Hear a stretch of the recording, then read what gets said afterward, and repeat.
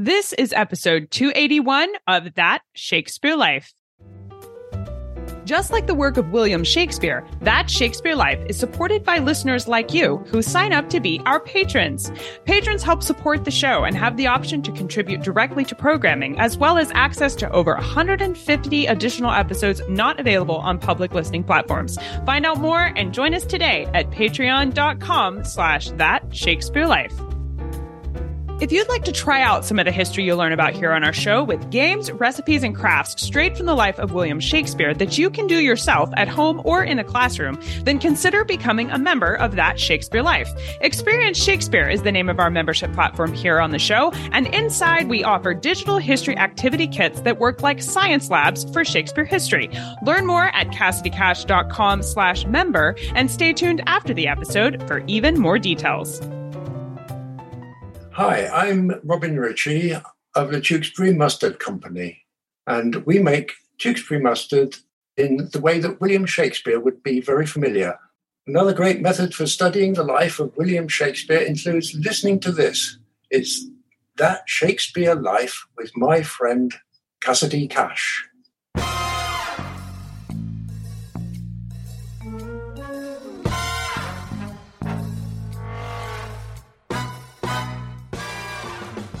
Sweet is the adjective most frequently used about Shakespeare, as if there was something sweet about his personality.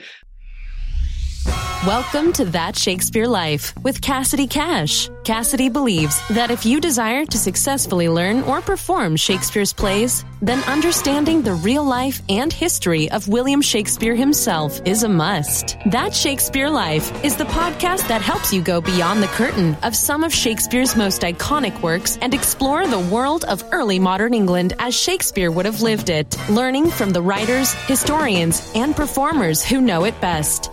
And now, here's Cassidy.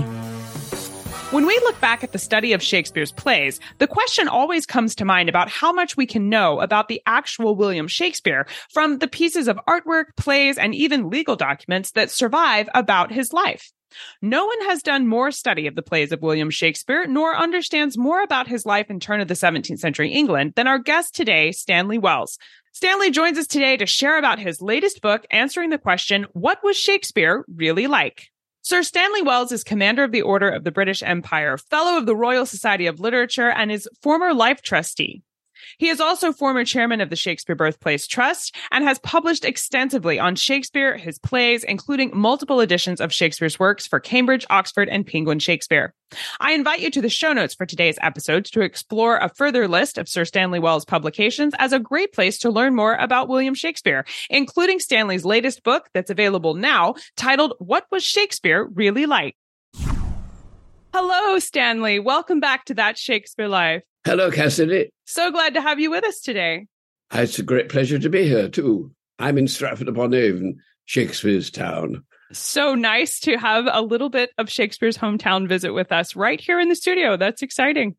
When we interpret the facts that do remain from the 16th and 17th century about Shakespeare, is it possible from those pieces of information to understand what Shakespeare is really like as a person?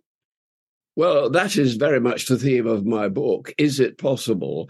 To what extent is it possible, I would rather say. It is possible to some extent, I think. But of course, there are grey areas and there are even black areas. There are things we can understand about him.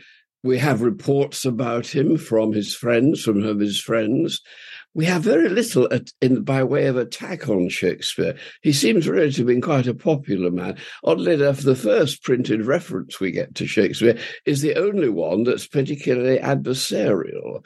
When Robert Greene writes about him, calls him an upstart crow, not a very nice phrase. That is the only insult I can think of. That after that, people are very nice about him. There are several sonnets in which he's mentioned, dedicatory sonnets, and they all talk about him as sweet, Master Shakespeare. Sweet is the adjective most frequently used about Shakespeare, as if there was something sweet about his personality. And indeed, for example, he doesn't get into trouble the way that most of his contemporary dramatists does. You know, when we get Christopher Marlowe, very violent man, being stabbed in a tavern brawl, we're told. Ben Jonson killing an actor in a duel. Dekker spending many years in prison for debt. Shakespeare doesn't get into trouble like that. He seems to have been quite middle class, actually. Even one might possibly say a little bit boring. There is just one lawsuit in which he is mentioned rather obscurely. We don't know exactly what happened. It seems to have been a bit of a fray, perhaps a little bit of a drunken brawl or whatever. But that's the worst that people said about him. On the other hand, he's a very popular chap. And of course, when he dies, there are great and very moving tributes paid to him, many of which are collected in the preliminaries to the first folio, which we're celebrating extensively this year. In relatively recent scholarship about Shakespeare, there has been an effort to use modern scientific approaches like psychology to look back at Shakespeare to try and determine what sort of man he was through the disciplines like Freudian theory, for example. Do you think these methods are able to be accurate so far removed from the time period? No, I don't really think that Freudian psychology is much use. You can't psychoanalyze somebody from the past. You can draw a few hints, perhaps, but I think there were Freudian interpretations of Shakespeare's life. They were popular, say, 30 or 40 years ago, but I think they've gone out of fashion now, and they've gone out of fashion because it's been realized that they don't provide fruitful results. We've talked several times on our show about Robert Greene's reference to Shakespeare being an upstart crow, and you referenced that being one of only a few bitter references about Shakespeare. But what are some of the records that survive from Shakespeare's lifetime that demonstrate he was generally well-liked, aside from his, funerary outpouring? What other evidence do we have? There are at least 3 references to him in sonnets by obscure writers as being sweet of nature. The most important, though, is the tribute by Ben Jonson, in which he talks about him as, and that's a posthumous report, but he pays very good tribute to him. And in the preliminaries for the first folio, too, there are several references to him in a very favourable and laudatory way as a person. And also, he doesn't get into trouble, you see, the way that so many of his contemporaries did. So I think there is good reason to suppose that he was a popular man. He was well behaved on the whole. He didn't get into trouble with the law the way that so many of his contemporaries did. He kept out of trouble. And of course, he became very prosperous in his lifetime. What about Shakespeare's appearance? Do we know what he looked like? What did he look like? Well, we have some visual evidence. There is the engraving in the first folio, Martin Drosset engraving. There is the bust in Holy Trinity Church, which has been re-examined in recent years, particularly by Lena Orlin in her book about the private lives of William Shakespeare. And my friend Paul Henderson took some interesting photographs of it, unusually by climbing up a ladder and getting on at eye level with it. And we reproduce all of the photographs in my book. I have about 20 illustrations in my book, and one of them is that. There's also, of course, 1 or 2 portraits of not absolutely certain provenance. There is the Chandos portrait, which is in the National Portrait Gallery, and there is the one that came to light some 10 or 20 years ago, the Cobb portrait, which I was much involved with when it was first identified as being Shakespeare. And not everybody agrees with my assessment that it is a portrait of Shakespeare, but I still believe it. And he's a good-looking chap, a well-composed face, I would say. Whereas, there is one of his contemporaries, Thomas Nash, is said to have had a great peak of hair. There are descriptions of some of them in a rather satirical way. We don't get that for Shakespeare. Seems a bit conventional, I think, actually. Shakespeare is known as both a playwright and a poet, and these disciplines are separated today. People don't think of poets and playwrights being the same.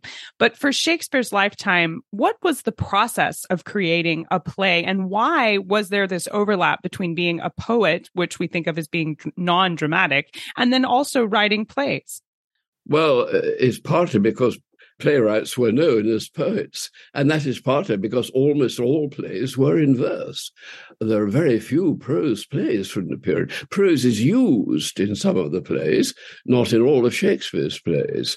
It's used to varying extents in the plays. All of Shakespeare's plays use verse to a considerable extent. The one that uses most prose, I suppose, is The Merry Wives of Windsor, the somewhat farcical comedy of The Merry Wives. But Shakespeare was a great writer of prose as well as a great writer of verse. And, of course, the verse is partly public verse. By that I mean verse which was published under his auspices early in his career, mostly, the two long narrative poems. Great poems as they are, they're not particularly popular nowadays, Venus and Adonis and The Rape of Lucrece, and the far more private poems, the sonnets. And I believe those are very private poems. I don't think Shakespeare wanted them to be published, but some of them are intensely personal, including, for example, the one that ends with the words, "My name is Will." And during the course of the sonnet, it puns relentlessly on the word will. And when Shakespeare was writing plays, how much of his work was following convention? I mean, was he following a specific format that was industry standard for the time period, or is the works that we see him creating his own format? Well, his plays are derived, of course, are dependent to some extent on the conventions of playwriting in the period, in that, for example, they use soliloquies, which were conventional in the period. Characters reveal themselves in person to the audience through direct address, and they use verse forms in the plays. Love's Labour's Lost, for example, has several sonnets, passages in sonnet form. So Shakespeare was a member of the playwriting fraternity, depending to some degree on the conventions of the period. But because he was also an intensely original writer, he broke away to some degree from those conventions, which is why his plays have the degree of originality and the staying power that they have. They're not just any old Elizabethan play. They defy convention sometimes, for example, in the intensity of the prose writing. I think of passages such as the terribly moving scene between blind Lear and Gloucester on the beach in King Lear. These are not by any means easy conventional writing. Stanley writes in his book that Shakespeare was, quote, notoriously fond of puns and wordplay, end quote. Stanley, what are we able to tell from Shakespeare's comedy plays about his sense of humor? Well, in the first place, I'd like to say that the puns are not confined by any means to the comedies. He uses serious puns quite often, not simply in order to raise a laugh, but sometimes very bitter puns.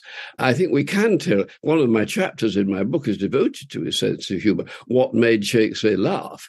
And with no doubt, one of the things that made him laugh was verbal humor, but also of visual humor, the humor that we get with, for example, the interview in what was probably his first play, The Two Gentlemen of Verona, the scene with Lance and his dog, which depends partly on the presence on stage of a dog. Not very common in the plays of any period, I would think.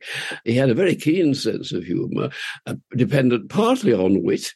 You get the great love combats, if Love's Labour's Lost, or in Much Ado About Nothing, between Beatrice and Benedict, for example, but also up comedy of situation, when, for example, in Much Ado About Nothing, when Beatrice and Benedict separately overhear themselves being talked about and come out of hiding, when Beatrice comes out of hiding and speaks, interestingly, a sort of sonnet, a partial sonnet. What fire is in mine ears, she says as she comes out of hiding, after her friends have been talking about her in a way that makes her realize that Benedict is in love with her. It's very subtle and very amusing, witty scene. Well, in addition to reading the rest of your book and exploring it further, which we will place a link to in the show notes for today's episode, what are some of your favorite books and resources you can recommend we use if we want to learn more about what Shakespeare was really like? Well, there are the biographies. I think the best biographies are those of Sam Schoenbaum. S. Schoenbaum, as he always published as, the documentary life. and the compact documentary life. They're somewhat dated now, perhaps, but not much has been discovered in the meantime. Much more recently, there is the book by Lena Orlin that I referred to, The Private Life of William Shakespeare, which is mostly concerned, I would say, with his relatives and his environment, with his Stratford environment. Those are two of the books, at least, that I would be happy to recommend to anybody to read if they wanted to know more about Shakespeare. We will place links to both of these books in the show notes for today's episode, along with a direct link to Stanley's latest book, What Was Shakespeare Really Like? All in the show notes. So stay tuned for the URL to find that. Now, Stanley, we ask everyone this next question here at That Shakespeare Life, and that's, what's the one book you would take with you on a deserted island? My friends in England tell me I'm supposed to allow you the complete works of Shakespeare and a copy of the Bible. So your choice would be in addition to those. Yeah, well, I think about this. I think over the years, one of the books that has meant most to me is the collected letters of John Keats. Keats was a great reader of Shakespeare, a great fan of Shakespeare, and a deep understanding. He writes better about Shakespeare than most people do. But he was also a wit. His letters are full of witty remarks about the contemporary scene. They're also deeply moving in his ruminations about his own life, about his love, particularly for Fanny Brawne. I think Keats's letters would be a jolly good book to have if one had only one book in sight. I think that's an excellent selection for your desert island book. So what's next for you? What are you working on now that you're excited about? That's a secret. Well, I'm hoping to compile, along with Paul Edmondson, who collaborated with me on a recent edition of the Sonnets, which we think is quite an important edition. We're also working on an anthology of selected passages from Shakespeare, but that's a bit under wraps at the moment, the details of it. We'll only tell a few thousand listeners. Stanley Wells, it is an honor and a privilege to speak with you today and to learn from someone I consider to know the most there is about William Shakespeare and get to know a little bit about what Shakespeare was really like. Thank you so much for sharing this history with us today. It's been a pleasure. Thank you. Lovely to see you. Bye. I've gathered up visuals and artifacts that go along with our conversation today, including images of both the Chandos and the Cobb portrait, as well as samples of the sonnets that Stanley mentions, and even more information about that one legal scuffle Shakespeare was involved in with the drunken brawl. If you'd like to explore these extra tidbits related to today's show, as well as find links to the research and resources we talk about today, be sure to stop by the show notes at CassidyCash.com/episode 281. That's CassidyCash.com/EP281. To really get your hands on the history we discuss in our show and make your own 16th century Tudor soap balls or play a game like Naughty, which shows up in Two Gentlemen of Verona, then consider becoming a member of That Shakespeare Life.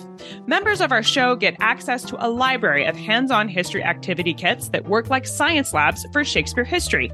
Each kit comes with a video tutorial, supply list, and step-by-step instructions that let you complete the activity at home or in your classroom. Each kit coordinates both with Shakespeare's plays and with specific episodes of our show, so it really enhances not only your study of Shakespeare's plays, but you get to hear from some of the world's leading experts while you're studying it. If you are a Shakespeare educator or you just love diving into the 17th century and getting to try out some of the history for yourself, then learn more about being a member and sign up today at CassidyCash.com/member. That's CassidyCash.com/member. Patrons of That Shakespeare Life get 40% off their membership, along with insider access to the making of our show, including over 150 additional episodes not available on public listening platforms. Patrons get to suggest topic ideas, get sneak peeks of upcoming guests, and even submit their own questions to be asked during an interview. If you enjoy learning history here with us each week and want to play a direct role in supporting the work we do here, then you can sign up to be a patron right now at patreon.com/thatshakespearelife. That's patreon.com/thatshakespearelife. That Shakespeare Life is researched and produced by me, Cassidy Cash. Our audio engineer is Gary Mayholm. That's it for this week. Thank you for listening. I'm Cassidy Cash, and I hope you learned something new about the Bard. I'll see you next time. Bye-bye. Thank you for listening to That Shakespeare Life. As always, the best conversations happen after the episode over at CassidyCash.com. Become a part of a vibrant Shakespeare conversation by adding your voice over at the website. Until next time, remember, when you want to know William Shakespeare, you have to go behind the curtain and into That Shakespeare Life.